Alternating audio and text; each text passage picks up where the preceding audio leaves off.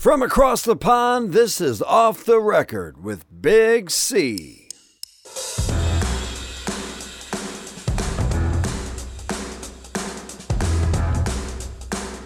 And welcome to everyone. Thank you very much, Shaggy, as per usual. This is Season 3, and it is the finale of Season 3. We have 90 episodes in the can. Is that it? Yeah. That's a toilet, isn't it? Well, it is in America. Yes. Yeah. Okay. In the UK, it isn't, but you know. No, it's like a tin. Really. It is. Season 3 finale, and in front of me on the screen, if you're watching Facebook Live, thanks for joining us. Stinky Pete is on screen at the moment. Tomorrow. And it's lovely to be here once again. Yes, it's always lovely, isn't it? It's always lovely to be chin wag, a little chin wag about a bit of a rap. A bit of music, yes. And all the better tonight, of course, because Arsenal have just lost. Arsenal have lost, and Chelsea have lost. And Chelsea have lost as well. This is excellent. If Heineken did evenings, then, or is it whichever it is, Carlsberg, or is it? Oh, yeah, it's Carlsberg or Carl. It all tastes like crap, whatever it is. But anyway, if whoever of those it is does it, then this would be one of those evenings. So we're still crap, even though Arsenal lost and Chelsea lost. Well, this is true, but I thought Skippy and Sal played very well last night. Stepped up, which they needed to. He was excellent, and Skip as well. Yeah, I like Skippy. At one point, I noticed a comment, whether accidentally or not. He said he skipped past Skip or something like that. It was very strange indeed. But they were all awful, weren't they? I didn't think it was too bad last night. I was happy getting away with a 1-0. Oh yeah, absolutely, yeah, definitely. I mean, it could have been a lot worse. I mean, I don't think I think they had 4 shots on target in Milan. This is AC Milan. 4 shots on target, and 3 of those were in the build-up to the goal that they scored. Yeah, exactly. And Foster, I thought, did a really good job. And their goal was lucky. Yeah, exactly. Yeah, so it could have been 0-0 easily. They should have scored in the second half, though, to be fair. But all this, it could have been 3-0. No, it couldn't. No, it couldn't. And we could have scored because Harry Kane hit the bar. Well, he's offside, though, wasn't he? He was offside. But I do hate this when they say, yeah, it could have been 3-0. When, no, because if the first one of those 2 had gone in, then the third one, the next one wouldn't have happened, would it? Yeah, exactly. People are stupid. I mean, don't even stop. I mean, the stuff on Twitter today, I lost the will to live. Apparently, we're being taken over by an Iranian-American billionaire, except we're not, because Levy ain't going to sell for anything less than twice what he's offering. So that's dead in the water before it starts. Well, it was always going to be dead in the water, to be honest, I think. But, and people do get a bit het up, don't they, on Twitter, to say the least. Right, let's get on with, in the season finale. Hi, John. John Matthews has said hi to us. Hi, John. You on with John? You on, John? Yeah, okay. He insulted, yes. I may never speak to him again. But... Oh, I can't remember why he insulted you, but he insulted yes for a number of reasons. Said it was the most boring time of his life. Good man. And I'm wondering, yes, you never know. They might get a mention today. We are doing albums in the year 1974 tonight. And I don't know you, but there are a lot of good albums out in 1974. Some classic albums. A few that you would always find on these sort of best albums of the year. Yeah. When you get them in various, even Rolling Stone might do a one, or in the magazines or whatever. There's quite a lot of them in the 1001 albums to hear before you die. There's quite a lot from 1974. Yeah, that too. And there's a one by Colin Larkin as well. I think there's can't remember what the title, a similar sort of principle to that. With 74 though, I mean, I was 14, just really getting into the album scene, if you like. I'm unlike yourself. I'm always, as you know, I'm probably more a singles guy than I am an albums guy anyway. But certainly in 74, there were a few. And I know there are a lot that I could well have chosen, but I've definitely, in this year gone with my heart. The ones that I really loved at the time when they came out and was always listening to. And there might be one or two thrown in that I didn't get at the time, but have got into them big time subsequently. So when you try to predict my 10, I'm wondering if you get 2 or 3, I'll be surprised, to be honest, because there might be surprises. All right. Well, okay. So I think we're going to have the same, because there's a couple of mine you'll almost certainly get, but the rest I've gone pretty left field with some of mine, because 1970. So I was 17 in 1974. Yeah, old. Yeah. So that was really the first year where I was buying significant numbers of albums under my own steam. Spending my pocket money or my allowance or whatever it was. So I've actually got quite a few albums from vinyl albums from 74. The interesting thing for me, I've got 10, and then I've got 11 that I could have had. So I narrowed it down to 21. 21. But I've got the 10 that I'm going to talk about, and then if you haven't mentioned the others, I'll sling them in at the end. I've probably got a list of about 50 here, and eventually I've put a cross by 10, possibly 11, but I've got a good few reserves. Maybe 5. So I've got 10 and then reserves. But I think the interesting thing for me was that if you'd have said to me, before we decided we were going to do 74, if you'd have said to me 1974, what do you think? I'd have gone, it was a year that was between 71 and 73, which were, if you got 67, 71, 73, all classic album years, and then you got 76 and 78 classic album years, and there's this kind of bit in the middle, 74, 75, when we've done 75, and I would have said that 74 was just a year in the middle. But then when I actually looked at the list of albums that came out, I thought, wow, there was an absolute crap load of brilliant albums. Yes. So it was quite a revelation, really. And going back through my own album collection and realizing how many of them were 1974, going, oh, blimey, was that 74? Oh, yes, it was. Oh, that's another one I've got to add to the list. So, it was I had quite a bit of fun doing the research for this one. Well, I found, as I said, I went for a lot of personal ones that I did love at the time when it came out. Probably more on the less rocky, I would say, more. I won't give any clues away, because I'm sure there'll be people wondering what the hell I've chosen, including your good self. But okay, I'm looking forward to you introducing Mantovani's greatest hits. Then, excellent. Possibly. It's a possibility. It's a possibility. Not a great one though. Shall I start?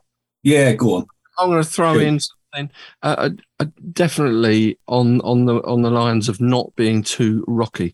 Right, my first selection. This is one that I didn't actually get at the time. It's one I've gone back to listen to and admire. I think it's a great album. It's his first solo album. Came out in July 74. Produced by Glyn Johns, who produced a heck of a lot of albums, as we well know. If nothing else, he was responsible for producing the Beatles Get Back sessions, original ill-fated sessions, so we say, before Phil Spector took over later on in that year and in 1970. This was it's Ronnie Lane. Slim Chance. And his band, Slim Chance. Little known fact, maybe, is that when Steve Marriott left the Small Faces, Ronnie Lane wanted to call the band name Slim Chance. Right. But, I don't know, when Rod Stewart and Ronnie Wood came in, they just went with the Faces. He was the bassist for the Faces and the Small Faces. And his first solo album came out in 1974. The album's called Any More for Any More.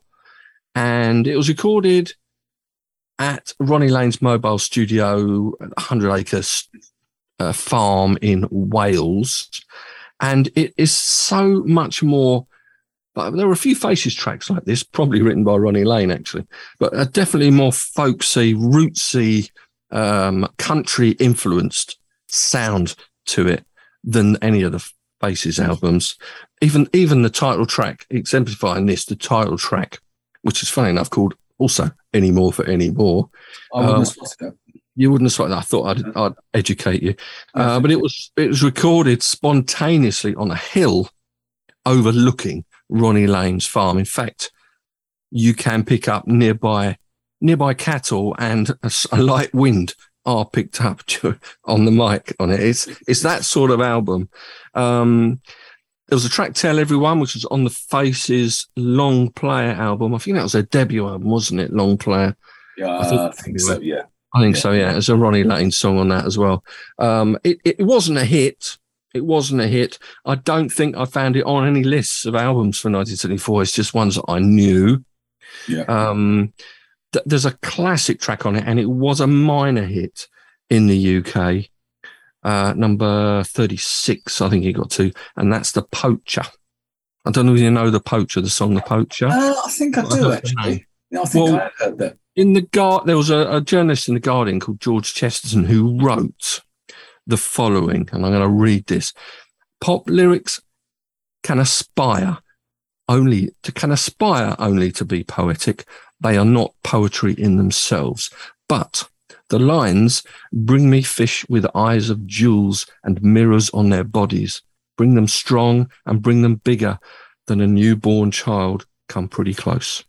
Thanks to the strings and oboe of the refrain and Ronnie Lane's warm strumming, the music is as simple and transcendent as the message. And it's that kind of album, not just The Poacher. That is a good song.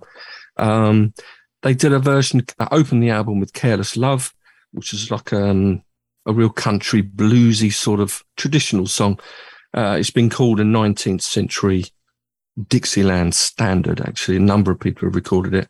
There were 6 Ronnie Lane original songs on it, and it just sounded like fun when they made the album. And I kind of know this because 2 characters that were playing on the album were Benny Gallagher and Graham Lyle. Okay. Oh, okay. Of McGuinness Flint, and obviously they had as a duo as Gallagher and Lyle as well. Yeah, with Benny Gallagher, who's a multi-instrumentalist anyway, but he was on bass, guitars, accordion. Graham Lyle was on banjo, mandolin, and guitars. Also, Jimmy Jules on saxophone. He was used by them on their own albums as well. And Benny Gallagher, for some reason, unknown to myself, follows me on Twitter, and I follow him. And we had this little chat a couple of years ago, and I must have been posting a few songs, which I used to do regularly until I really had the radio show, which is much more fun playing the songs rather than just posting these things. And everyone can just scroll past. And he said, that Ronnie Lane was a beautiful human being. He was such a great guy. And they had the biggest fun recording this album as they had on any other. Okay. It's not a massively well-known album, but I love it. Anymore for Anymore is the name of it, and that's my first one. And I bet you didn't have that one down for me. There's a few which I looked and thought, well, they came out this year. Cole might have them, but there again, you might have none of them. Okay. I'm pretty sure you covered your bets there. Then you what? You covered your bets there, then, haven't you? Really? I did cover my bets because it's one of those years. So mine are a real mixture of styles and types. Okay.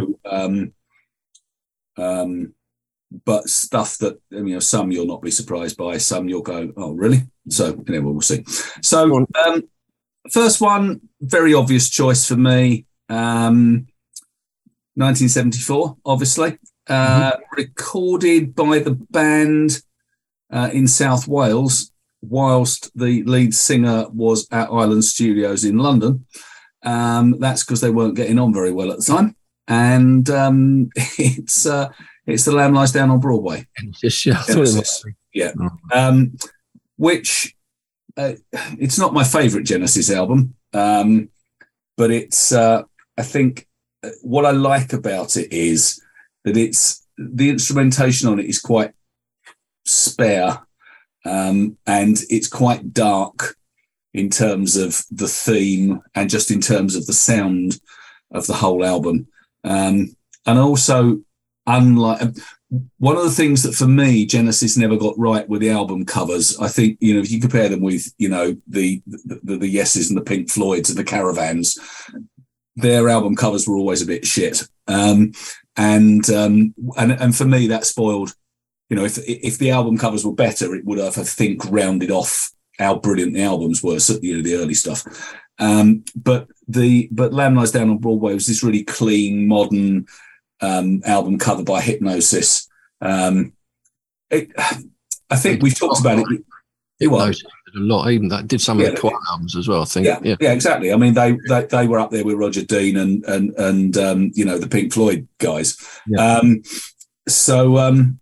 But I mean, we've talked about this before because I think I chose Peter Gabriel as one of my icons, didn't I? Mm-hmm. This is very much a vocalist record, and you know that's why the musicians hated it. And they did this massive world tour to promote it, and then after the world tour finished, Gabriel walked out and left. I think for me, it's got a lot of good songs. It's got a lot of good tracks on it. But I think the ones that stand out, Back in New York City, I think that kind of signposts vaguely towards that more punky kind of sound. The Cage, which is a good song.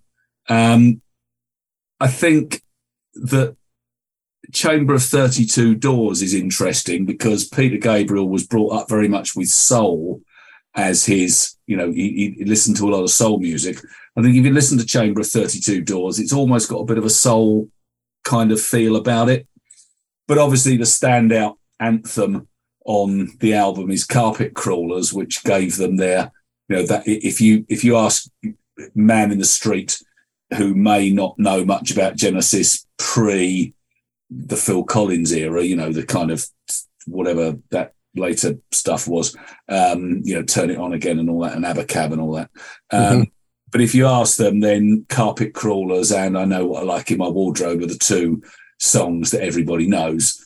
And I think I love the words to Carpet Crawlers, you know, the fleas cling to the golden fleece. It's very atmospheric. It's dark, and it is a dark album, and I like a good dark album. So that was an easy pick for me. Lamb Lies Down on Broadway. It was a double, wasn't it? Yeah. Yeah, it was a double, yeah. And presumably a gatefold sleeve. Yeah, double gatefold. It'll always be gatefold. And listen, I love a gatefold sleeve, and it's one of the sad things about CDs. Because it doesn't matter what you do with a CD, how good you make the booklet. It's the thrill of opening up a new album and it keeping on going and going, especially the triples. Oh, yeah. Where you just got all of this fantastic opportunity for artwork and all of the lyrics and everything else. I think we miss that now, which is why I'm glad vinyl's coming back, really, because it gives the artists a chance again.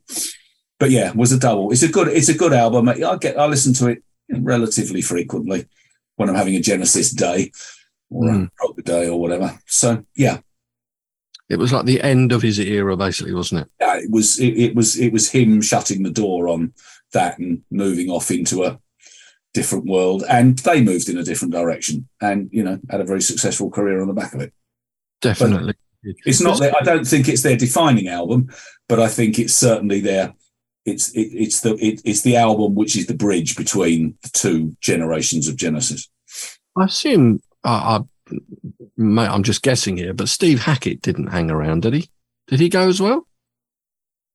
No, he was around, wasn't he? I always think of Genesis as being the three of them, but I suppose it was the three of them eventually, wasn't it? After then there was three, but Wyndham Wuthering and Trick of the Tail. Trick of the Tail. That was okay. Fair enough. That was full band, wasn't it? That was just without. Peter I think. I mean, I haven't got Wyndham Wuthering. I've got Trick of the Tail. But, I mean, Hackett's Hackett's really good. But I presume it's not a particularly commercial album, though, really, or double album. No, it's not. Well, I mean, Carpet Crawlers is the track that everybody knows. People don't go around singing The Chamber of 32 Doors or Back in New York City, you know. Mind you, they don't go around singing any of the stuff off the first albums either. Not unless they've got 20 minutes in a bus queue. I played on the radio a couple of weeks back. For some reason, it must have been released on that day. But their first ever single, which was The Silent Sun? Off Trespass. Genesis to Revelation. Oh, off Genesis to Revelation, right. I love that song. It's quite short. Genesis to Revelation isn't a bad album. No, it's very black, isn't it? I mean, literally black. Literally black. Yeah, well, but I mean, you know, that was kind of the deal, wasn't it? I suppose. There was nothing there before the creation, if that was the way you view things. So, anyway, there we go. Lamb Lies Down on Broadway. All right, okay. Well, I'm just going to... There's a bit of a link between Any More, my first one, to this next one as well, which I loved when it came out. And I know it sounds a bit boring, but it is Gallagher and Lyle themselves. Now, they had an album. Can I just say that of late, you've managed to get Gallagher and Lyle into this podcast almost as often as you've got the Beatles in. I'm starting to... You've got a bit of an obsession on the Gallagher and Lyle front. Well, okay. I hands up. Hands up. It originally started as songwriters at Apple Records. Yeah, I'm very well aware of that. I wouldn't have been had you not told me 15 times. The album that got me into that alerted me, shall we say, to the duo was this one. It was The Last Cowboy. In fact, those watching, I've got the CD in front of me. It is The Last Cowboy. The two boots there and the hat on it. Yeah. And yeah, it was, they had a single out, Song and Dance Man, which was a flop. I mean, the album was a flop too. It wasn't a massive hit at all. But the single, I heard it probably, I don't know, Capital Radio or some late night BBC show. I don't know whether it was really John Peel style, but yeah, that was the one that really got me into them. But every track, and this is something else I like about, I think all of the ones I've got here, is every track, for me at least, is like a gem. Yeah, there isn't like a duff track, as you would call it, on the album. No filler. No filler, I don't think, anyway. Like songs like Keep the Candle Burning, which opened the album, Villain of the Peace, a couple of slower numbers there, I'm Amazed, and Maru, in my best Gaelic, probably not spelling it correctly. King of the Silence, which Benny Gallagher was. League of... I was going to say, I'm definitely going to try and get Benny Gallagher on the podcast in the next, if we're recommissioned after the season 3 finale today, in season 4. I haven't spoken to him for a while now. So I'm going to see, because he did say, yeah, that sounds good fun. I'd like to be on. So I'll have to chase that up. That'd be a laugh. That would, because it's a very interesting career he's had. Yeah. A very interesting career. And he might be as broad a Scottish accent as Gordon, to be honest. So we'll have him and the drummer from Black Spiders on when we do our drummers thing, and we'll be well away. Oh, absolutely, yeah. All these superstars. Your mate Wyatt. Yeah. Which you've got to get me that Black Spiders. It's out on Friday, you said, next single. All right, I'll have to try and get that on air. Yeah, I don't think there's much else I need to say. It's The Last Cowboy anyway. It's Gallagher and Lyle. Okay. You didn't expect those two. No, but I think this is what makes this podcast fun. Okay, so my second one, I'm going down a different route. Okay.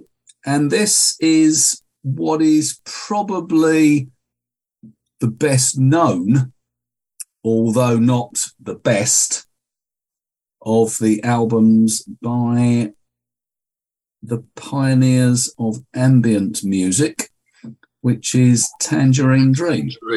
Yeah. So Phaedra. I didn't even see that on the list. I should have put that one down for you. If I'd have seen it. Well, it's... So I'm sure people listening know about them, but, formed in 1967 in Berlin by Edgar Furzer, who's the guitarist.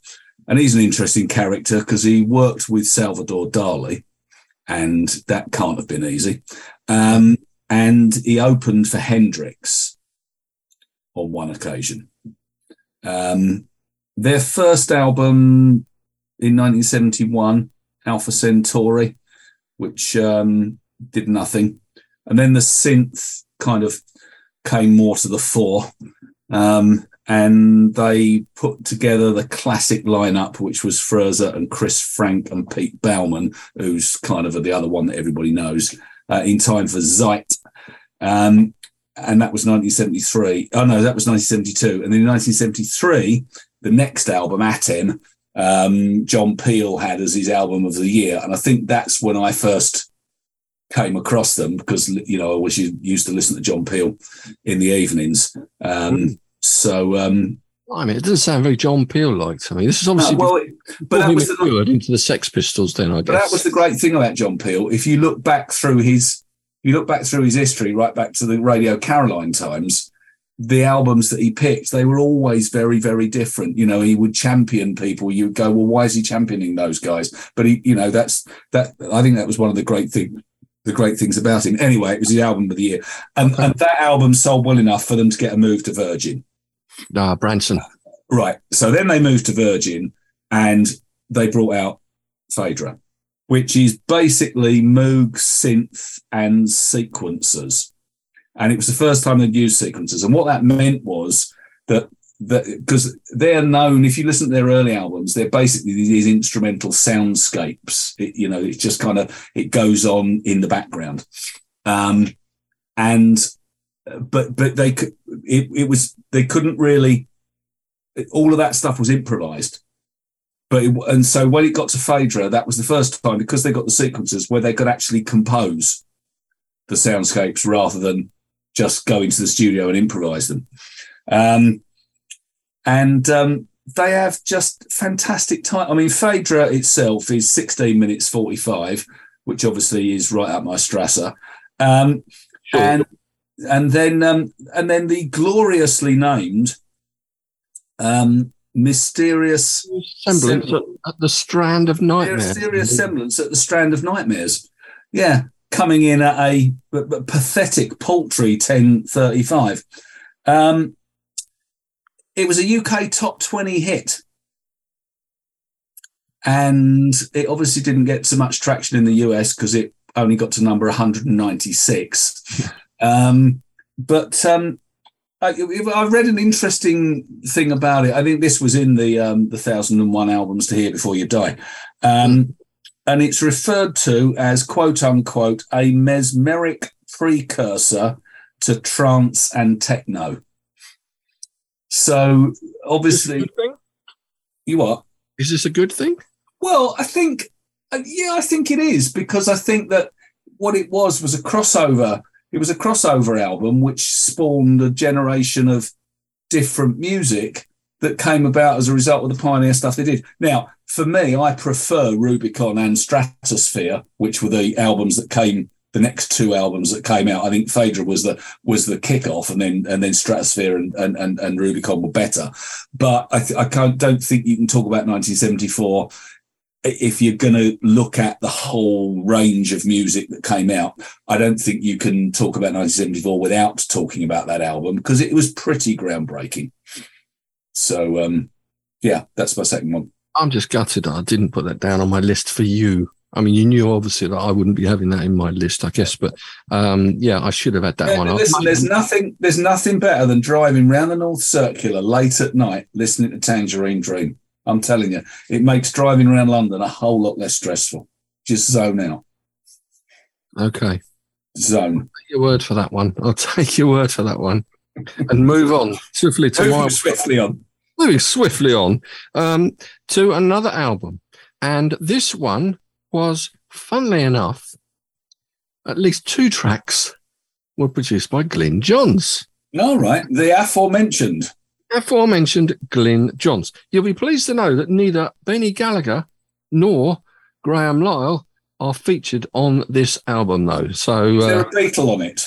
No, there isn't a Beatle. Or Andy Fairweather Low. No, there isn't Andy Fairweather Low either. You've screwed up here, mate. that's missed all the people you always mention. It was Southampton's Finest? But no, it's not Southampton's Finest. Yeah. This was they recorded a bunch of songs with Glyn Johns in London. Right. I think they did the first two albums with him as well. But the band, I won't keep you on tenterhooks anymore. Is it tenterhooks or is it tenterhooks? There's Tenter. A question for you. Tenter. It is Tenter. It's one of those misread or misheard or misspoken. As so many are. I suppose so many are. I had a very long debate about this just yesterday about another phrase, which I won't say in here because it's rude. But anyway. Okay, right. The Eagles is the band. Okay. This might be one that you thought I might have gone for. I don't know. It was their third album. The first two were more country rock influenced. They wanted a more rocky sound, particularly Glenn Fry. So they ousted Glenn Johns because he didn't think they were a rock and roll band. He said, you're not a rock and roll band. The Who are that. You are not. So they got rid of him. They got this guy called, and I'm not going to spell it, but it's Bill Simsick in to produce. And there's a lot of Z's and K's and Y's. It's got more Y's than Leonard Skinner, I'll tell you. So he's Polish then? Probably. But they got him in. They kept a couple of the tracks back that they did it in London. There was Best of My Love and You Never Cry Like a Lover. But you'd like that. There was a hidden message carved. Maybe Gordon can get hold of this copy. Hidden message carved into the run out groove of some of the vinyl LPs. And the album is On the Border. Yeah. And it said, he who hesitates is lunch. Right. On the Border is one of the ones that is on my list for Gordon to get for me, which I don't have. It's a good album. It is a good album. It's a more most of the tracks on Greatest Hits albums and things, but there are a few on there. I suspect on the Greatest Hits you've definitely got Already Gone. Yeah. And Best of My Love's probably on there too. What else could be on there? Maybe James Dean is on. Yeah, James Dean is. Yeah, James Dean. Yeah. Well, On the Border. Sorry, the album On the Border. Sorry, Already Gone and James Dean are probably the two rockiest songs on it, really, to be honest. I loved them back then. I loved the single Already Gone. That's the one that got me into the Eagles, or just Eagles, I know. Just ignore the fact that I say because I'm talking about the Eagles band. So I'm saying the Desperado, I didn't really hear much at the time. Peacefully Defeating, the Eagles, the debut album Eagles too, which looking back were fantastic albums. Yeah, they were. Fantastic albums. But On the Border was one, and Already Gone was the one I really loved. And the single, in fact, I had a guy at Buckersteel County at the grammar school that we both went to in the 70s. He took a trip to the States. I don't know why. Maybe his dad worked out or something. But when he went, I said, look, can you bring me back a 7-inch vinyl? One was Rockin' All Over the World, actually, by John Fogerty. Yep. And the other was Already Gone by the Eagles. And fair enough, he brought them back. So Already Gone I had as a 7-inch single with the yellow, I think it was, Asylum label. Okay. And he brought me back the little black plastic thing you put in the middle, because I think American singles tend to have the big hole in the middle, didn't they? Yeah, that's right. Yeah, well, I've still got a few of those. The jukeboxes and stuff, I guess. Yeah. But yeah, I really did love that one.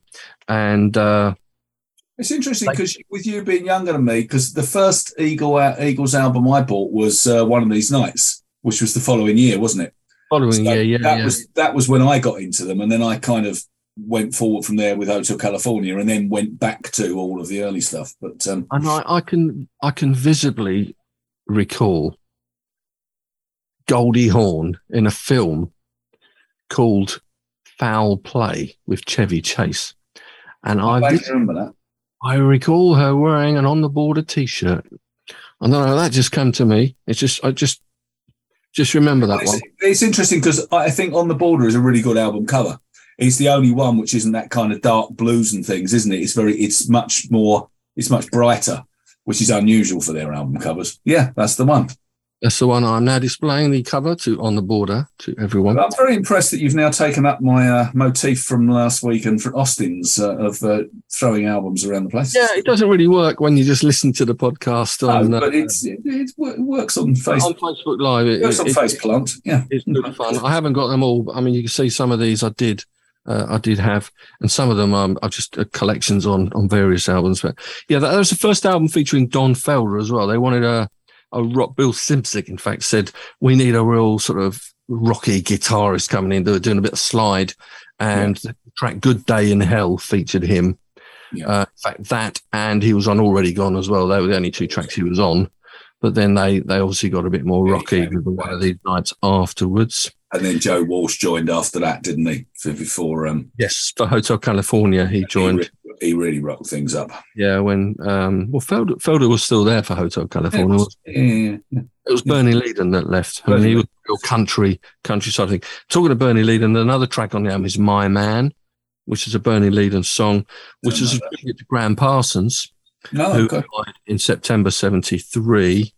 They were, both of them were in the Flying Burrito Brothers, of course. They were. And like one of the lyrics is like a flower he bloomed till that old hickory wind called him home, which was from Hickory Wind by the Byrds on Sweetheart for the Rodeo. Yep. Way back in 1968. Did a Tom Waits cover as well, Old 55. Also, the Good Day in Hell song, which Don Felder featured on slide guitar, was written by Glenn Fry. Don Henley claims anyway. It was written by Fry as a tribute to not only Graham Parsons, but also Danny Whitten of Crazy Horse. Crazy Horse. Also died in a rather miserable fashion with OD. Yeah. But that's the next one for me. Then On the Border, Eagles. Okay, well, my next one is basically the album that saved the band, because in 1971, the entire band quit after a catastrophically unsuccessful album called Indelibly Stamped. And Roger Hodgson and Rick Davis had to regroup in order to save their A&M contract. Yeah, you do. And they went and locked themselves away in a farmhouse in Somerset from November 1973 till February 74, and produced an album which was produced by Ken Scott, who'd worked with Bowie. And it is Crime of the Century by Supertramp. Yes. Supertramp are described as Genesis, the Beach Boys, and a smattering of Pink Floyd. By some music critic or other, who'd clearly been smoking something strange. But anyway, on Twitter. Very possibly. I don't get the Genesis link. I understand the harmony bit with the Beach Boys and kind of the Pink Floyd. I get that kind of piano-y sound sometimes. But anyway, the single Dreamer, which I think you played this morning. I did play this morning, Dreamer, because it, and that single, I think. You what? Yes, it was. I think on this day in 74, it was. And that single propelled the album to number 4 in the charts. It also has a number of other standout tracks on it. School, which is starts with the kids shouting and screaming in the playground. Crime of the Century itself, which is that kind of lilting. I think it's a really good. I mean, it's a good album closer, but I think it's a really good, title track. And then, of course, the glorious Bloody Well Right, which I absolutely loved, because Jeff and I used to sing along to Bloody Well Right, and when Mum and Dad complained, we just said, "No, it's in the song; it must be all right." So, and that was the Bloody Well Right was the B-side to Dreamer, wasn't it? It was the B-side to the single, because that's actually a single which I own and I paid for. As you know, I don't own many, but I do own them. Or something. Interestingly, I didn't know this. The cover, it's very famous. It's got the iconic, the prison bars, and that's really has become very much an iconic image. But it was originally designed as a gatefold. Oh, really? But never released as a gatefold. It was just done as a single album, and a little bit reminiscent of Traffic's Shootout at the Fantasy Factory, in that kind of the way that the thing was placed in the middle of the album cover.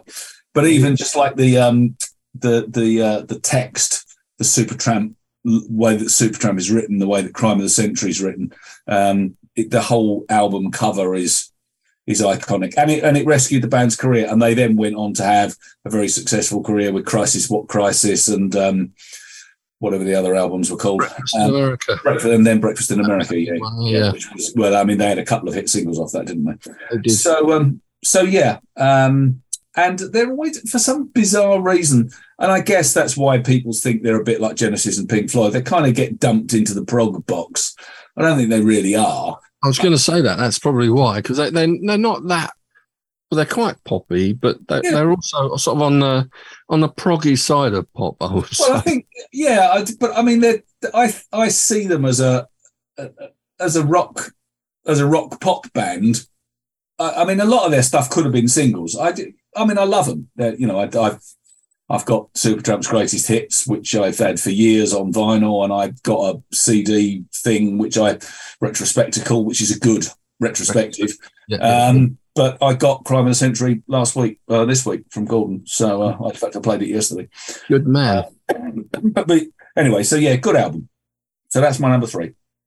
I suspect maybe by Breakfast in America, they weren't really as proggy. They were more... No, very much not. Definitely more poppy. Yeah. And probably that's probably my favourite album of theirs, actually. Well, but you're right, there are a few good tracks on this one. Well, I mean, I think this is their seminal album, but I think Breakfast in America was the commercial one, and that's what everybody knows Supertramp for. And then you delve back into the back catalogue, and actually they were always good songwriters. But I think that that's the one that made them famous. Okay, Crime of the Century, Supertramp. My next one, it's not Andy Fairweather Low, it's not Gallagher and Lyle, it's not the Beatles. So it must be South London's Finest. It's not South London's Finest. Oh, blimey, who have we got left? Someone else I do regularly mention as being one of my heroes. Pop music genius. He could write a pop song. The guy's name, I'll tell you, from Birmingham. Is it Roy Wood? Roy Wood, and it's Wizard. Okay. Now, this album actually did make the top 20. It was number 19. It was their second album, came out in August 74. I remember getting the album because the first album, the debut album, Wizard Brew, I found particularly disappointing. You had that as your disappointing album when we did it with well, there you go. We did disappointing albums by your favourite artists. Yeah, that was one.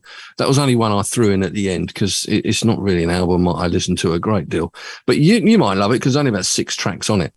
Yeah. So, there's some... I shall rush out and buy it. 8 minutes, 13-minute tracks on the album. So is the second one the one with Ballpark Incident on it? No. This is the thing. So what I didn't like the Wizard Brew, Roy Wood tended to keep the album's side of Wizard completely separate from the single side. The singles were like real throw your kitchen sink at Phil Spector Productions. As you say, Ballpark Incident was their debut single. See My Baby Drive, Angel Fingers, both getting to number 1. Even I Wish It Could Be Christmas Every Day, Rock and Roll Winter. Yeah, they were good sort of... They wrote good singles. They did good songs. He did. And he played virtually probably all the instruments as well. The second album they did, because they issued a single from it. It was called This Is the Story of My Love, which was featured on the album. And the album was called Introducing Eddie and the Falcons. Ah, right. Now I vaguely remember this. Okay. I may have mentioned it before. In fact, have you got the album? To know that I've got the album sleeve there. Okay. There's Roy Wood in the middle there, in a cafe. I was going to say that looks like the cover of a cheap cafe somewhere in the East End in the 1950s. It does. Well, and the tablecloth there as well. That's what I mean. Yeah, the tablecloth. Exactly. Yeah. This was a gatefold sleeve. All the band members. They had a number of band members. Roy Wood being, where's Roy Wood? I don't know where he is. Oh, he's in the middle. He's in the middle there somewhere. It was sort of a concept like, so we're going to mention the Beatles, Sgt. Pepper's Lonely Hearts Club Band, in that it featured the appearance on stage at the start of a fictional band called Eddie and the Falcons. And all of the songs on it, they're all Roy Wood originals, but they were all done as tributes to sort of 50s and early 60s rock and roll musicians. So you've got the opening track is called Eddie's Rock, and it was like a guitar, sax instrumental, very reminiscent of Dwayne Eddy. And then you had things like Every Day I Wonder, which is very similar in sound approach to Del Shannon's Runaway, with the organ, the I don't know what it is actually, the synthesizer or the organ or whatever. Wurlitzer, isn't it? Some sort. It could be. Yeah. Come Back Karen is the same for Neil Sedaka's Oh Carol. One of your favourites, of course, a clear Elvis tribute with I Done Lots of Crying Over You. The single, as I said, only got to number 34, which is very disappointing given that all the previous singles had got to the top 10. And they intended it to be a double album. This album with the rock and roll side, and the other one was, which maybe one you'd like more, was a bit more progressive or experimental in sort of a jazz style, which Roy Wood then got into with his Wizzo band later on, I think. But Warner Brothers said, or the computer said no. Warner Brothers said, no, you're not having that out. You're not having that tosh out. Let's rush release this rock and roll tribute album, which they did. They had a flop single from it, another one called You Got Me Running, which was, it bombed completely, actually. It's pretty innocuous sort of Bobby V type pop, but it's a good, catchy song. Certainly not Phil Spector sound to a single, which a lot of the other ones did. There's even a Gene Vincent sort of song, Crazy Jeans, and the album finishes with We're Gonna Rock and Roll Tonight, which was not really Chuck Berry, but it's sort of a Chuck Berry riff at the start, but it sounds like it could have been on the last Move album, like California Man, that sort of era. Yeah. I said he got to number 19 in the UK. They're all, as I said, they're all Roy Wood songs. Okay. I don't know. I mean, I know of it, but I don't know it at all. Maybe I should play some of that one day. Introducing Eddie and the Falcons Wizard. Okay. So my number 4 is my very favourite album of all by one of my very favourite artists. Oh, that's I guess. Yeah, go on. One of your favourite artists, or your favourite artist? One of my favourite. No, my two favourite artists, or three favourite artists. That was 1975. Oh, I've got it down as 74. Not that I had it in my list, it's 75. I went to see them on the Relayer tour at Queen's Park Rangers. That was 75. Mm-hmm. Anyway, it isn't Yes. I'm going to check that information. It isn't Yes. Oh, Rick Wakeman. I'll put you out. Yes, no. I'll put you out your misery. And that's very interesting. It was released on 28th of November 1974 as Relayer. So you maybe could have had it in your list. Well, I thought it was 75. Yeah, maybe they toured it. They toured it after. Anyway, sorry. Yeah. Anyway, they did definitely tour it after. They definitely didn't tour it before. They didn't tour it in 74. No, I just thought 74 was their fallow year because I thought that was the year that Yesterday's came out. Anyway, it doesn't matter. No, it is On the Beach by Neil Young. Oh, okay. Which, as you know, I love Neil Young. And even Neil Young's crap albums are better than most people's good albums. But it's this was always the album. Once I started listening to anything that wasn't after the Gold Rush, this was always the album that really got me. It's really bleak and very emotionally raw, to the point where Neil Young came to dislike the fact that he'd been so out there, and he withheld the CD release until 2003. So it can be a miserable bastard at times. Yeah, absolutely, and very cantankerous. But I think if you look at the story, so Revolution Blues, where he basically is this long-haired Avenger gunning down the Laurel Canyon hippies, which was pretty Manson-esque. And I mean, the cover of On the Beach is very stark. It's basically 1970s detritus shoved into the sand and him looking into the distance. Yeah. And it's very much about him putting that behind him and looking to the future. And and in fact, that and Revolution Blues, which I love, Crosby, Stills and Nash begged him not to play it when they toured in 1974. They said it's too raw, it's too close to home with the Manson murders. My second favourite Neil Young track of all, after Like a Hurricane, which is on American Stars and Bars, is Ambulance Blues. Yeah. One, I was thinking, I think it might be that, and two, I was noticing it's like 9 minutes long. Well, so yeah, it's going to be right up your Strasser again, isn't it?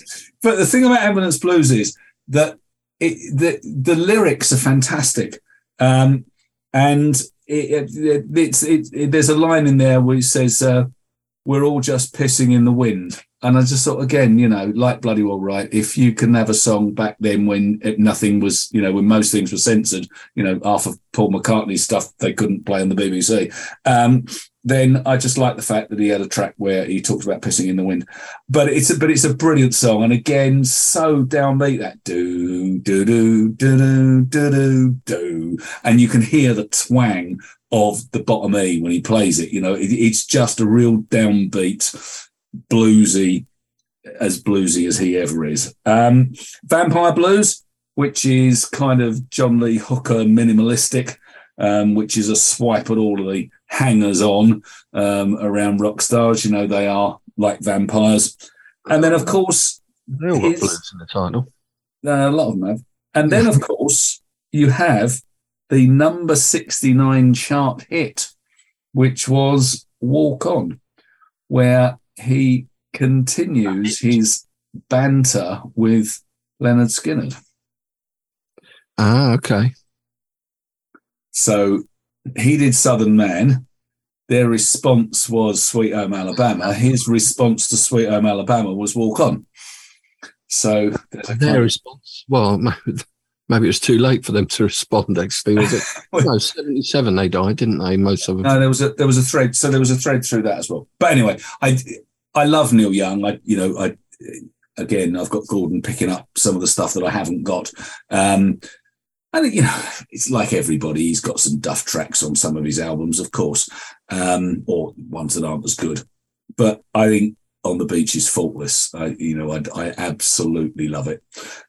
So when I realised that was 74, I thought, well, that's an easy choice. Yeah. He's had so many albums, hasn't he? So you're bound to have some that aren't as good as others. Yeah, of course. And also he had that whole period where he did Trans and everything, which were aimed at his sons. He's kind of got this locked-in syndrome thing, hasn't he? He basically can't communicate. And Trans is this kind of ambient thing, which is which was written for him. But he's a cantankerous old git, but all the better for that. I like a good cantankerous start. So I love his really basic, raw album. What was it called? When he just sort of sounded like he was in like one of these shops you go in the States and they have like a sound recording. Tonight's the Night. No, it's not Tonight's the Night. That was the one before this. Letter from Home. No, it's quite from home. Yeah. Quite recent. He did some stuff with Jack White as well, didn't he? Yeah, he did. Yeah. I quite like that. That was very primitive. Yeah. Well, to be fair, as a lot of Neil Young's guitar players. Well, that's what I like about him. What I love about Neil Young is that he is not polished like Pink Floyd. Basically, he is raw. It's almost like, and I'm sure they do production and mixing and all the rest of it, but it just sounds like they just pick their instruments up, sit in the bar and play, and then go on. And I kind of like that. I think that's one of the attractions of Neil Young. It's rough, Crazy Horse are in no way, shape or form the best band in the world. They're out of time. They're a bit of a mess, really, but I think that's all part of the attraction. Yeah, I just think, I love them. Anyway, there we go. On to my next one. Yeah, let's just get this one out of the way then. This is South London's Finest. Okay. So you must have this one down. It was the 7th album, Status Quo, if anyone doesn't know who we're talking about when we say South London's Finest. The best boogie band in the world ever, as far as I'm concerned. Probably seen them live more times than any other act. This was their 7th album, as I said. It came out in May 74. only made number 2 in the UK. It was a follow-up to what was an absolutely stupendous, probably one of my favourite albums of all time, from 73, and that was Hello. So it had a lot to live up to. Self-produced still for them, which was good until they started moving with other producers a couple of years, 2 or 3 years later, like with the Rock and Roll of the World stuff. Yeah. They got somebody else in. But this was self-produced, and all the songs were by the band. It was probably their, I think definitely. Are you going to tell everybody what it's called? Or Quo. You want to know the title? It's called Quo. Sorry, another one is Hypnosis Sleeves. Oh, have I got it here? Oh, strangely. I might actually, you might not pick it up because I got a double album, 2 discs, one CD, but with 2 albums on. And Quo is let's get this right. No, this way. Find it there. The one on the... Well, back to back. Yeah. Ground. Oh, I remember that album cover. Yeah, you remember that one? Yeah, and then the other one's Black and Blue, isn't it? No, Blue for You. Blue for You. The heaviest album I think they've ever had, but that's probably because 6 of the 8 tracks are co-written or written by Alan Lancaster, the bassist, and he did love a bit of heaviness. The Backwater, Just Take Me, or Backwater, the opening track, the band wanted it as a single. They thought it was the most obvious single, but the record company again released Break the Rules because it had Francis Rossi singing it. And I think they wanted to promote Francis Rossi as being the singer of the band. Alan Lancaster sang Backwater, as he did a lot of the other tracks on the album as well. But yeah, Slow Train was a great final track as well, trying to follow on from 4,500 times at the end of Hello. Not many of the tracks. Backwater, Just Take Me was a live staple for a while there. Yeah. Break the Rules nowadays, well, I don't think many of them get played these days live. But I mean, when you've got a back catalogue the size of theirs, there's only so much you can play, isn't there? And they're getting on a bit now. They just used to extend the set, 2.5 to almost 3 hours. I know it's not up to Bruce Springsteen standards, who was probably on for about 9.5 hours at some. Yeah, but he does a lot of talking, doesn't count. Well, 7 hours of that are talking. I know this is true. Francis Rossi doesn't do a lot of chat really, other than yeah, something like that. And that was it. Quo. Anyway, I'm just going to leave it there. Quo, status quo. Okay. 74.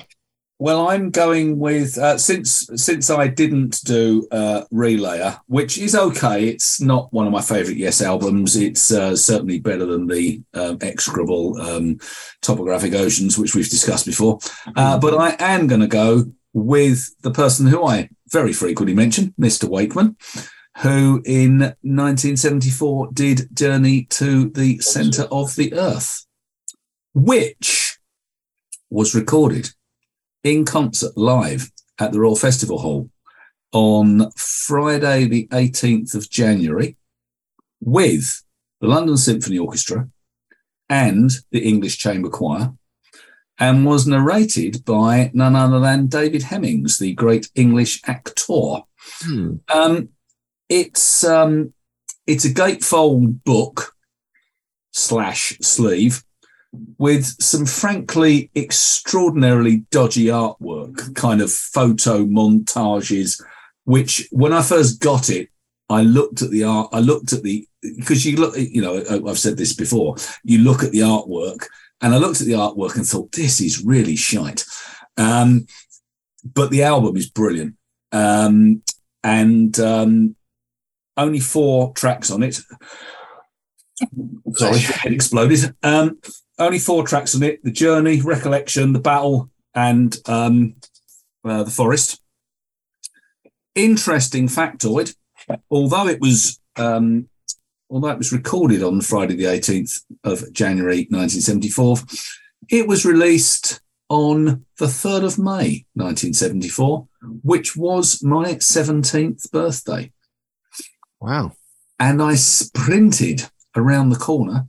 You sprinted no less that week to buy it. The band later became the English Rock Ensemble, and he's worked with them ever since. So when I saw him doing Six Wives of Henry VIII at Hampton Court Palace on the 500th anniversary of Henry VIII's, I can't remember if it was his death, I think. He had their English rock ensemble with him there as well. So it's kind of become a staple part of what Rick Wakeman's about. Fantastically successful album. It was number 1 in the UK album chart. It was number 3 on the Billboard 200.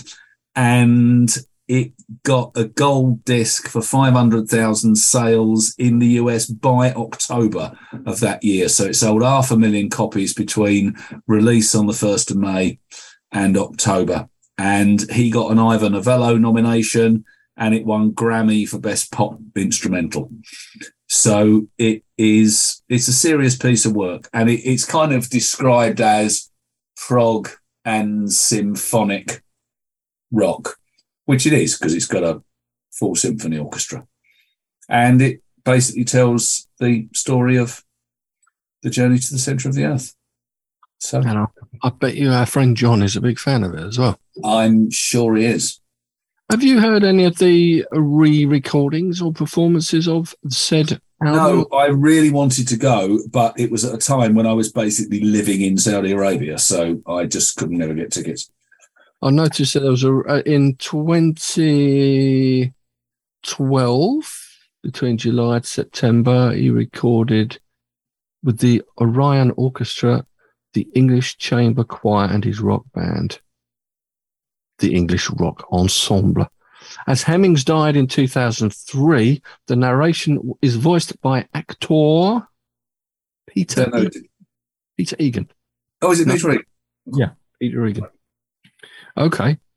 You know, I didn't even know. It shows how limited my knowledge is of Rick Wakeman. I knew the album and I knew it was big, but I didn't even know it was live. Yeah, recorded live. So, and in fact, he talks on the album sleeve. There's a great quote from him saying that he knew that live albums were a bit different, but he'd never really contemplated what was involved in trying to mix and get all of the sound right. And he said, a big thanks to all the sound engineers and the producer, which stopped me being I think what's the phrase he used, a gibbering pile of beer-stained denims by the end. That was, I think that was his description. Okay, nice. In a way with words. Away with words. He has. But he has got any of them. He has got away with words. I mean, he's a great raconteur and an absolutely stellar musician. I mean, all of his solo stuff's fantastic. Okay, so Journey to the Centre of the Earth, Rick Wakeman. Moving swiftly on from, you would say, the sublime to the ridiculous, no doubt. We're talking one of the Fab Four here. Okay, is this the John Lennon? Is this the John Lennon covers album? No. Okay. That was that 74 or was it 75? I'm just guessing. I just know he produced. I know he produced the covers. He might have recorded it in 74 originally, during his Lost Weekend, which lasted about 3 years. Yeah, something like that. And then it was a bit of a mess. Eventually it was recorded. It was released, touched up a little bit, came out maybe in 75. He did have an album, John Lennon, in 74, Walls and Bridges, which I haven't gone for. Generally, I'm a little bit, as a Beatles fan, you don't like his solo stuff. John Lennon solo stuff. There's some absolute corker tracks on all of them. Yeah. Generally not. No, this is Ringo's, funny enough. All right. He had an absolute stellar album in 73, which I think was it would have been his third album, called Ringo. In 74, he tried to follow the same sort of commercial success and the sort of pattern of the album. And the album was called Goodnight, Vienna. It was like the Ringo album in style. He used the same sort of friends to entertainers with their musicianship and their singing and their songwriting. I'm talking Billy Preston. I'm talking Klaus Vormann, our friend Klaus Vormann, who's got Klaus gets mentioned very regularly. That's getting mentioned a bit, doesn't he? Robbie Robertson, Harry Nilsson, John Lennon. John Lennon he was recording Walls and Bridges in '74, and Ringo asked. Sorry, is that the Robbie Robertson? Yes, that'll be the Robbie Robertson of the band. Yeah. He rang John Lennon and said, Can you write, as if he can just do that? Can you write me a song for my next album? Because he wrote a song called I'm the Greatest, which opened the Ringo album in '73. So John Lennon suggested, he suggested covering one song, but he also wrote a song for him, which was the title track, which is called Goodnight, Vienna. So he also suggested to him, you should also cover the Platters song, Only You and You Alone, with just like you and the acoustic guitar, which he recorded. And Lennon provided him a demo of it with him singing it, and virtually he just did exactly the same arrangement of it. Harry Nilsson was on the single, and with backing vocals. It got to, where did it get to in the chart? About 24 or so. The album was a number 30 hit in the UK, number 8 hit in the US. Elton was on the album too. He contributed Snookeroo with Bernie Taupin. And that was a number 51 hit in the UK, only, and a number 3 in the US. So they did better over there than they did here. Only used 28 actually in the UK, 6 in the US. 3 songs co-written by Ringo and one solely written by Ringo. But there was a Hoyt Axton cover. There was a Roger Miller cover.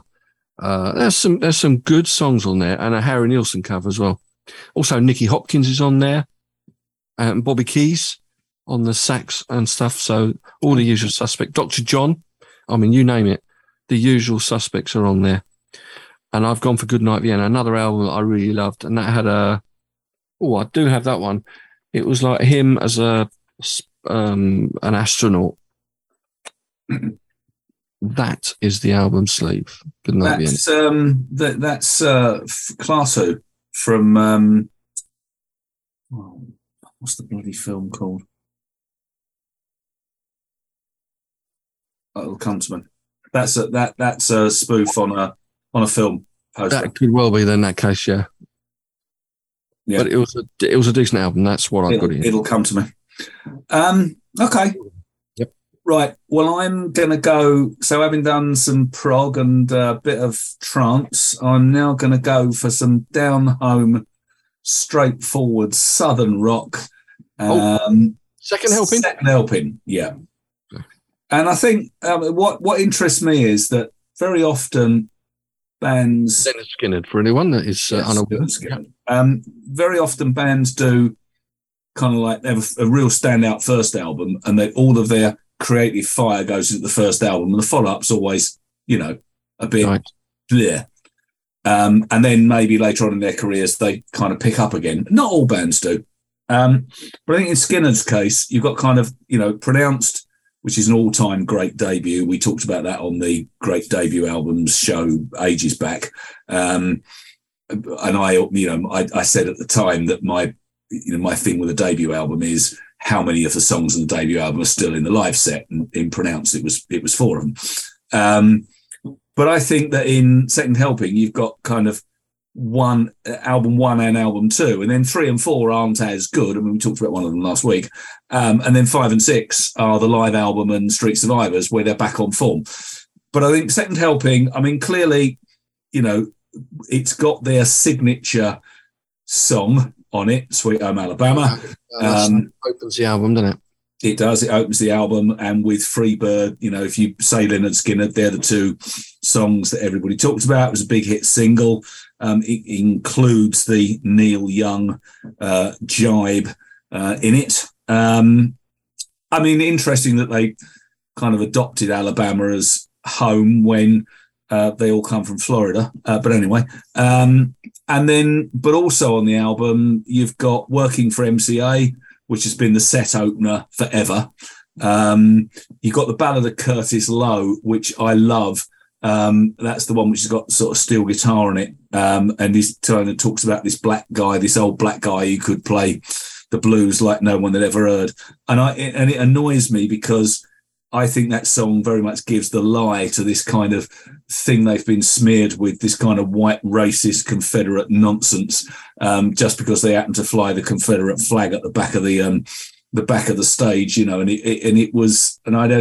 don't buy that whole, they support the Ku Klux Klan and all this nonsense. They do like a Confederate flag, don't they? They do like a Confederate flag. I remember that the gig that we both went to, attended. Big Confederate flag flying behind us. They always have had. Always, yeah. But so did Elvis. He had Confederate flags as well. So, Who? Mr. Presley. I understand that now there is this whole thing about the Confederate flag. I get that. Totally understand why, with everything that's been going on in America, but I don't think in the 1970s that was why. Anyway, that's my personal view. But then also you've got Needle on the Spoon, which was a Collins and Van Zandt anti-drug song. That's always in the live set. And then J.J. Cale's Call Me the Breeze, which is also always in the live set. So again, you've got 4 live set staples on that second album, which cannot be said for albums 3 and 4. So that was an easy choice. Second helping. And I like the way we link these together. We mentioned Bobby Keys on the tracks. He's featured on this album too, on 2 tracks. Name the tracks. Call Me the Breeze. Call Me the Breeze. You're right. And Don't Ask Me No Questions. Don't ask me no questions. Don't ask me no questions. Don't tell you no lies. Yeah, not the Graham Parker song. That's Don't Ask Me Questions. Don't ask me questions. Yeah, no different. Yeah, Hey Lord. Okay. So second helping, Lynyrd Skynyrd is your next one. Right, my next one is okay. Randy Newman. Love a bit of Randy Newman. Short People? It's not got Short People. No, Short People was a little bit later. But that was by Randy Newman. It was. That was very controversial as well at the time, wasn't it? Short People got very offended by it. It's not controversial when I sing it to short people. No, maybe so. I'm sure it was meant to be an ironic song, but of course it was ironic. You can't do irony, can you? Like you can't do irony on Twitter. There should be an ironic font, shouldn't there? Or an ironic button. Everything. Yeah, something so serious. 10th of September 1974 it was released. It was his 4th album. And I do love a bit of Randy Newman. I just think I love his songs. It was his first achieve international, well, not international necessarily, but certainly major commercial success. It was a top 40 in the US. Didn't really make it anywhere else. This is in Rolling Stone's list, you'd be pleased to know. 394 in the Rolling Stone list. The album is called Good Old Boys. And a lot of the songs have been, like a lot of Randy Newman songs, had already been recorded by other artists. He gave them away to. For example, on this album, Bonnie Raitt released Guilty as a song, as a single. But also, I think it's just the topics that he sings about are all interesting. Yeah. I mean, recounting,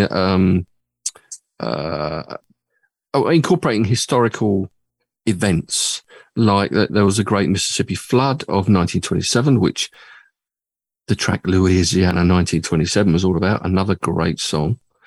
There was even a track which was recording or reflecting achievements and slogans of the Louisiana politician Huey the Kingfish Long.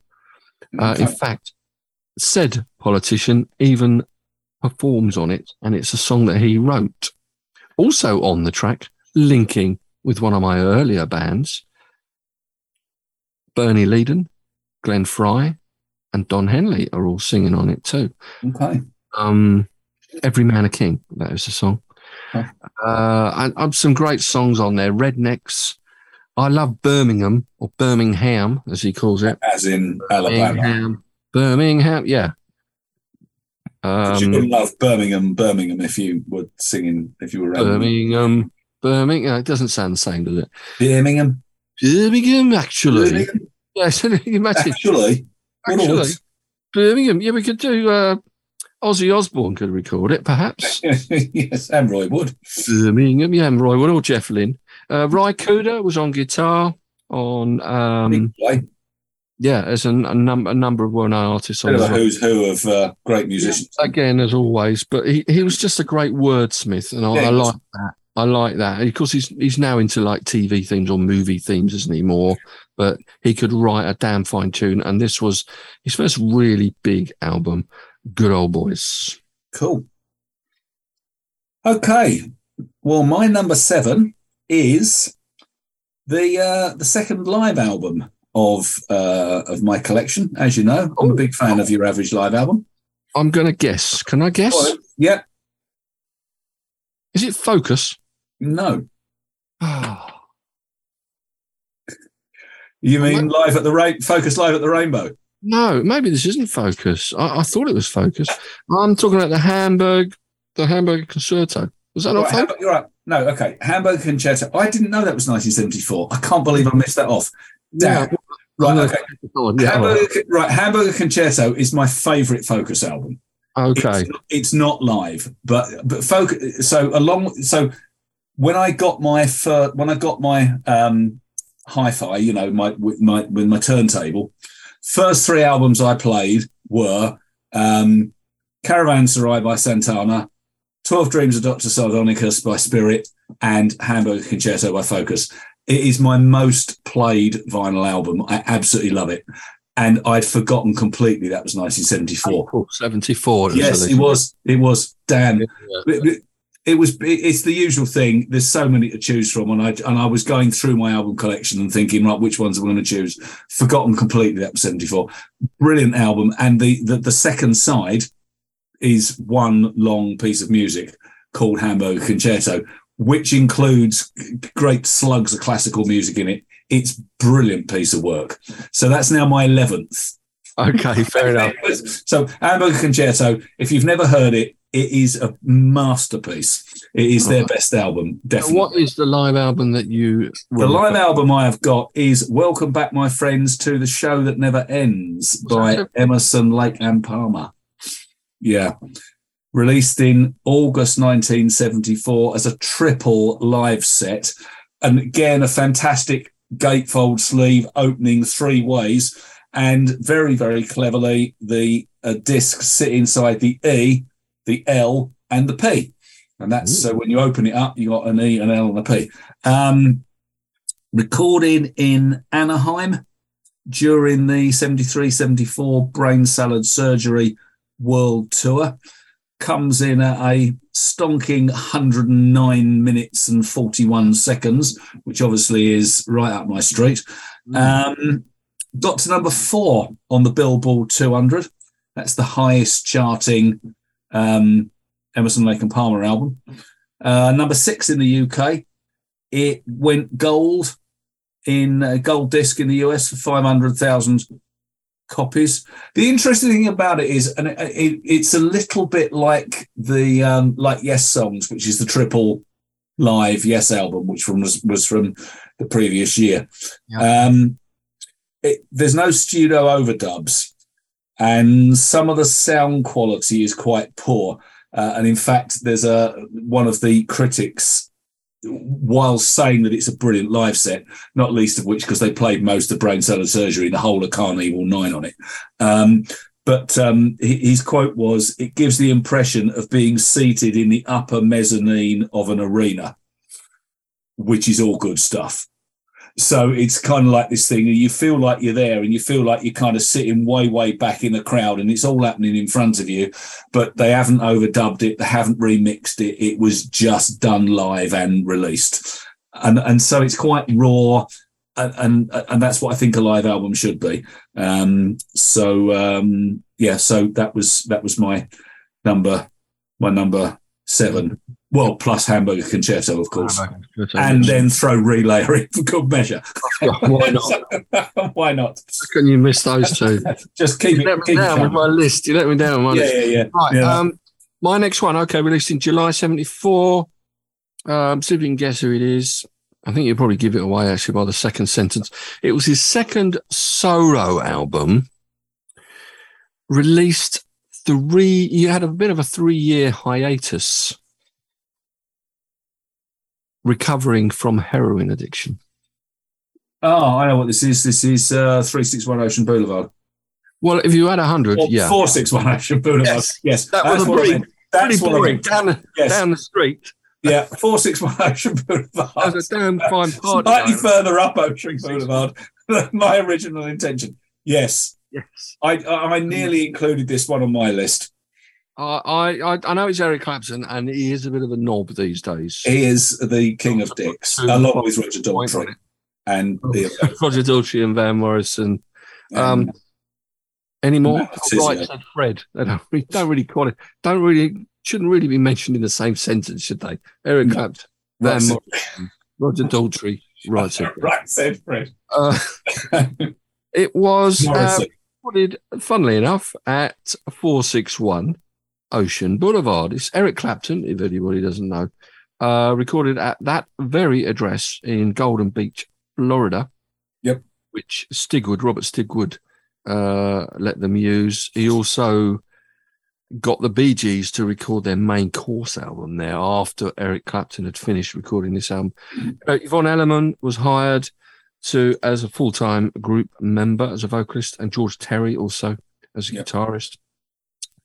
There was some real bluesy rock, bright bluesy rock songs on the album, but also sentimental ballads, and probably one of my favourite songs of his, let alone on the album, was Let It Grow. Yeah, but I think that's probably my favourite Clapton that isn't Layla and stuff like that. He didn't write many on the album. I mean, like that he did write Let It Grow. I think he co-wrote another one with Yvonne Elliman. And he was quite proud. Isn't this the album that's got I Shot the Sheriff on it? Yes, it has. Yeah. I mean, he was quite proud of Let It Grow and the way the guitar in it. Even though many have said that the melody and chord progression is nearly the same as Stairway to Heaven. Many people have said that. And they're probably right. But there again, Stairway to Heaven's quite like Taurus. By Spirit. So, quite like. Not at all like, of course. Not really. At all. There's only so many ways you can hang together a bunch of chords, is my answer. Indeed. Well, there's a lot of covers on the album. Yeah. I Shot the Sheriff that you mentioned too there, which was a Bob Marley song, which he was introduced to by somebody, probably Stigwood offered it to him to have a listen to I forget which album it was on now. No, it escapes me. But he liked it, and Bob Marley liked his cover of it as well. Willie and the Hand Jive, another cover. Both of those were hits of a sort, certainly in the US. The single I Shot the Sheriff was his only, well, to date, I assume this isn't going to change. I can't imagine any anti-vax song that he's written with Van Morrison is going to make it to the top of the chart. But I Shot the Sheriff did get to number 1 in the US. It's only number 1 over there. 9 in the UK. Willie and the Hand Jive got to 26, 55 in the UK. The album, Rolling Stone, had it at number 411. And it opens rather jollily with the Motherless Children, real blues cover. Yeah.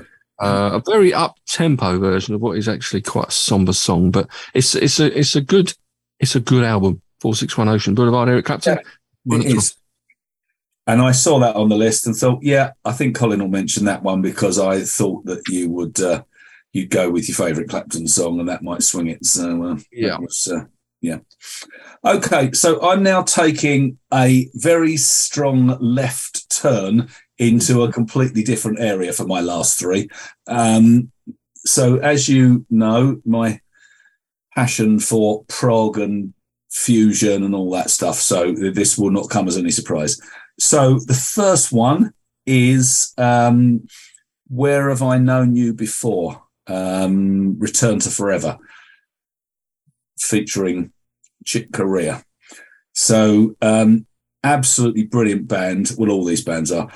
So Chick Corea on keys and percussion, Al Di Meola on guitars, at which point he was only 19 or 20. Stanley Clarke on bass and organ and percussion, and then Lenny White on drums. And it pointed the way to the 1976 classic, which is Romantic Warrior. And that's if you say Return to Forever, then Romantic Warrior is the album that everybody knows. And I talked about that in the 1976 show. But when you listen to Where Have I Known You Before, it very much is kind of part one of Romantic Warrior. And in 1976, when they did Romantic Warrior, Di Meola was still only 21. I mean, he's just an amazing guitarist. There's 3 pieces on there, very short pieces. Where Have I Loved You Before, which is 1 minute and 2 seconds. Where Have I Danced With You Before, which is 1 minute and 14. And then Where Have I Known You Before, which is 2 minutes 20. So there's these kind of 3 linked, very short songs. Jingles. Sorry?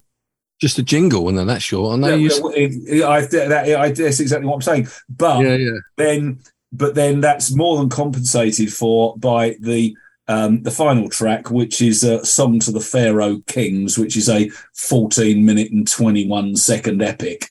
But I think the thing about, and I'm going to come back to this with the other 2 I've chosen, the thing about this genre of music was that there was this kind of purple patch from 1971 to 1977 when just everything these guys touched were just brilliant, brilliant albums. A lot of it following on from people like Miles Davis with Bitches Brew and Feed a Kilimanjaro. Some of these guys had played with Miles Davis, so they kind of had come up that route and then kind of espoused this sound, which and why did it appeal to me? Because it was the musicianship and the craft and the convoluted nature of a lot of the music, which I loved.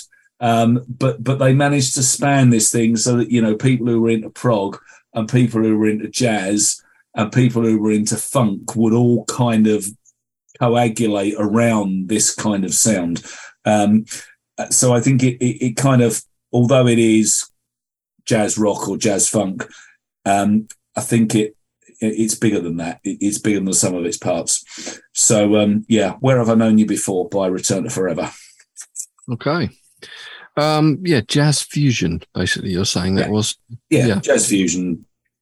Interesting. Again, it doesn't sound like my cup of tea, but it's interesting to listen to some different stuff. I noticed on Twitter, John, talking of John, whether he's still watching, I don't know, but he might be listening to us now as we speak on some form. On Twitter, he has a group of people where they give each other an album to listen to each week. You've seen that? Have you seen that? I think he talked about it.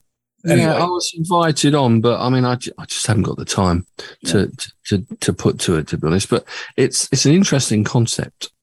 Just try and listen to some newer stuff or different. I think it's a good idea because I think we do tend to go down a rabbit hole and stick with what we know. You know. Okay. Like the Beatles and yes, and what have you. Right, I've got a couple. We'll have to quickly run through these last 4 then. 1974 February, they had 2 albums out this year. One was I think from their first feature film. They are a band from not Birmingham but Wolverhampton. Is this Slade in Flame?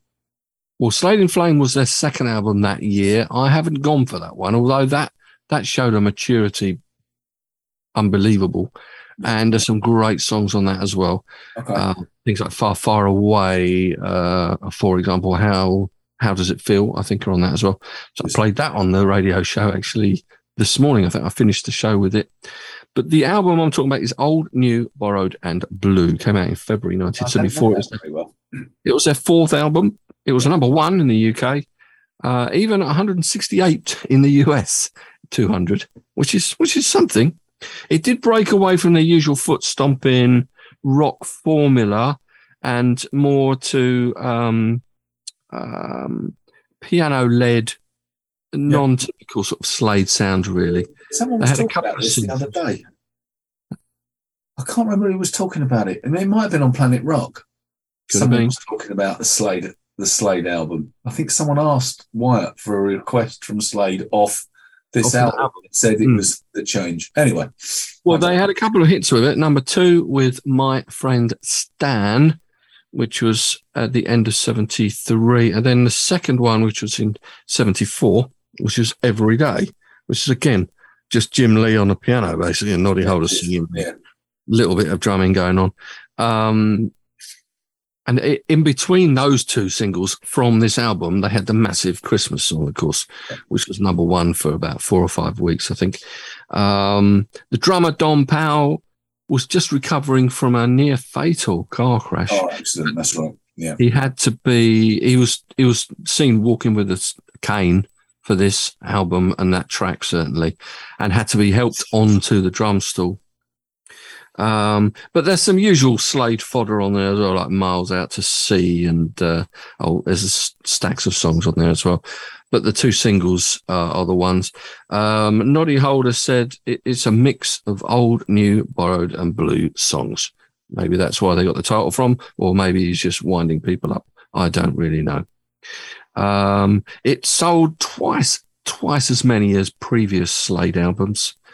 I think the US had a couple of singles as well. When the Lights Are Out, I think it's called, it wasn't a hit, and neither was Good Time Girls, but they were both released in the US, didn't chart. All of them, of course, Noddy Holder, Jim Lee songs. Yeah. The only one that didn't, no, that's not true. The opening track, Just Want a Little Bit, was an old R&B style blues song. And funny enough, I think that's my least favourite track on the album. The rest, superb. I mean, they changed their style, like a lot of bands we're talking about, from that sort of rock, foot stomping sound, rock sound. But they didn't lose. They were matured, but they didn't lose the quality in their songwriting. They were brilliant songwriters. And Old, New, Borrowed and Blue, I'm going to stop there because obviously you've got time to do the other ones as well.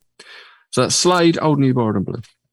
Okay, so sticking with the types of albums that I'm now going round, my next choice, my number 9, is the 4th studio album from Weather Report, and it is Mysterious Traveller. And if you talk about Weather Report, their next 2 albums are the ones that everybody knows. But again, this was the album which I think pointed the way to that. It was the first one with Alphonso Johnson on bass, who replaced Miroslav Vitus, although he plays on the track American Tango. 2 drummers, Ishmael Wilburn and Skip Haddon, and then multi-percussionist Dom Romeo. It's very much synthesizer dominated. It's ensemble playing, but a lot more of the kind of Latin funk sound. Obviously, the mainstays of Weather Report are Joe Zawinul and Wayne Shorter on sax, and the co-writer of all the stuff. Beautiful acoustic duet on a song called Blackthorn Rose. And then there is it's a long song, well, 10 minutes 39, a track called Nubian Sundance. But again, you take that, Zawinul, Shorter, Alphonso Johnson, they are all just stellar musicians. And then, the rhythm section, again, very few bands playing with 2 drummers and bongos. I guess, Santana, the Allman Brothers, you can count on the fingers of one hand the number of bands that were set up this way. Mysterious Traveller kind of points them forward to Black Market, which was much more successful commercially, and then Heavy Weather. And Heavy Weather is the one which has got the single that everybody knows, which is Morning Dance. Okay. Which I might request on the radio at some point this week. Okay. I look forward to that. You'll like it. It's a real upbeat, happy song. I'm surprised that you like some on this album because they are shorter songs. You see what I did there? I see what you did there, yeah. Wayne Shorter is a genius. Okay. He's a genius in the way that Chick, and so is Joe Zawinul, in the same way that Chick Corea is on, and you know what, all of the guys on Return to Forever. You just have this group of just fantastic musicians, absolutely fantastic musicians. Okay. Anyway, if anyone's into jazz rock, then Mysterious Traveller is a good gateway to the rest of what Weather Report were about. Is your last one going to be jazz fusion as well, jazz rock? Yes. Okay. Right, I've got one more to do. I don't know. I've got so many written down here. I've got a few. I'm not going to go. I'll tell you what I'm going to go for. I was going to have Bad Company. Right. Well, they're on my reserve list. On reserve list. But I'm not going to include them because I thought you were going to be talking about them anyway. Another couple of albums like the Gallagher and Lyles, like the Ronnie Lanes, I was listening to a lot at the time. There was Southern Brothers and Quiver album called Beat of the Street, which I could have included. Yeah, and also the aforementioned Andy Fair with a Low, Spider Jiving, which is also a great album. Pleased you didn't go for that because then you would have had the entire everybody that you always mention. So you would have done well. Okay, all right. Another couple, one I was always mocked for liking at the time was Gordon Lightfoot. Whenever I was listening to Genesis and, I was into Quo as well. Gordon Lightfoot wrote some really good songs. He's a really good songwriter. Sundown is the album I'm talking about. And there's some great songs. 10 great songs on that. Elton John's album, his 8th album, Caribou. I was contemplating that, but I'm not going to go for that. I was reading a good quote. The producer of that album, Gus Dudgeon, have said, it was a piece of crap. The sound is the worst. Songs are nowhere. The sleeve came out wrong. The lyrics weren't that good. The singing wasn't all that. Playing wasn't great. And the production is just plain lousy. So he didn't like it, and he was a producer. But I thought it wasn't that bad an album. I mean, it had Don't Let the Sun Go Down on Me. It had The Bitches Back. And I think there's some great songs in it. I'll tell you what I'm going to go for. It might surprise you.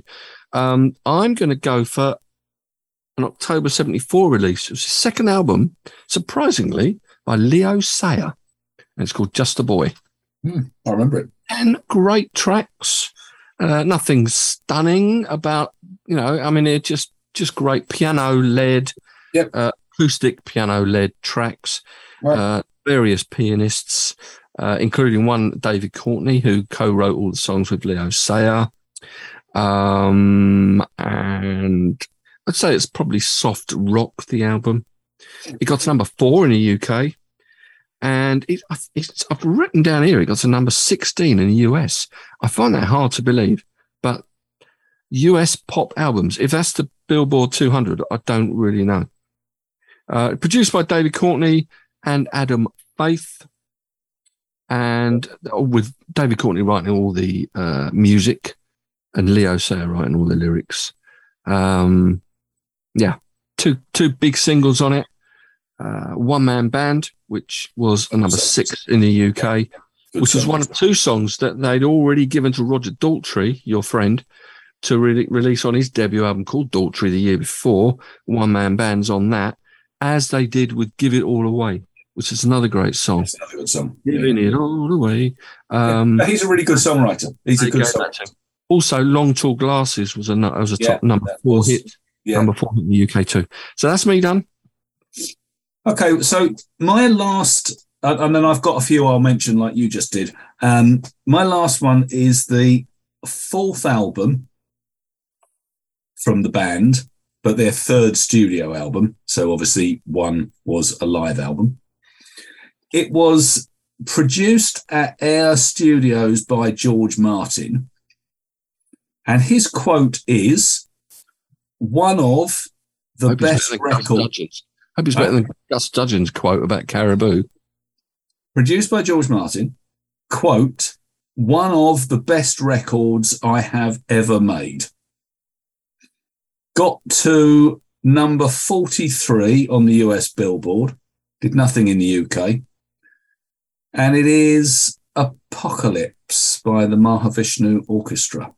Well, when you said what style of music it was going to be, I was gonna plump for Mahavishnu Orchestra. Well, but it's interesting because Apocalypse has got the London Symphony Orchestra on it as well, so it's very much a symphonic album. It's the second lineup of the band, so obviously John McLaughlin, the world's greatest guitarist, don't argue with me, followed with, and then Gail Moran on keys, Jean-Luc Ponty on violin. I've got a Jean-Luc Ponty album called Aurora, that's brilliant as well.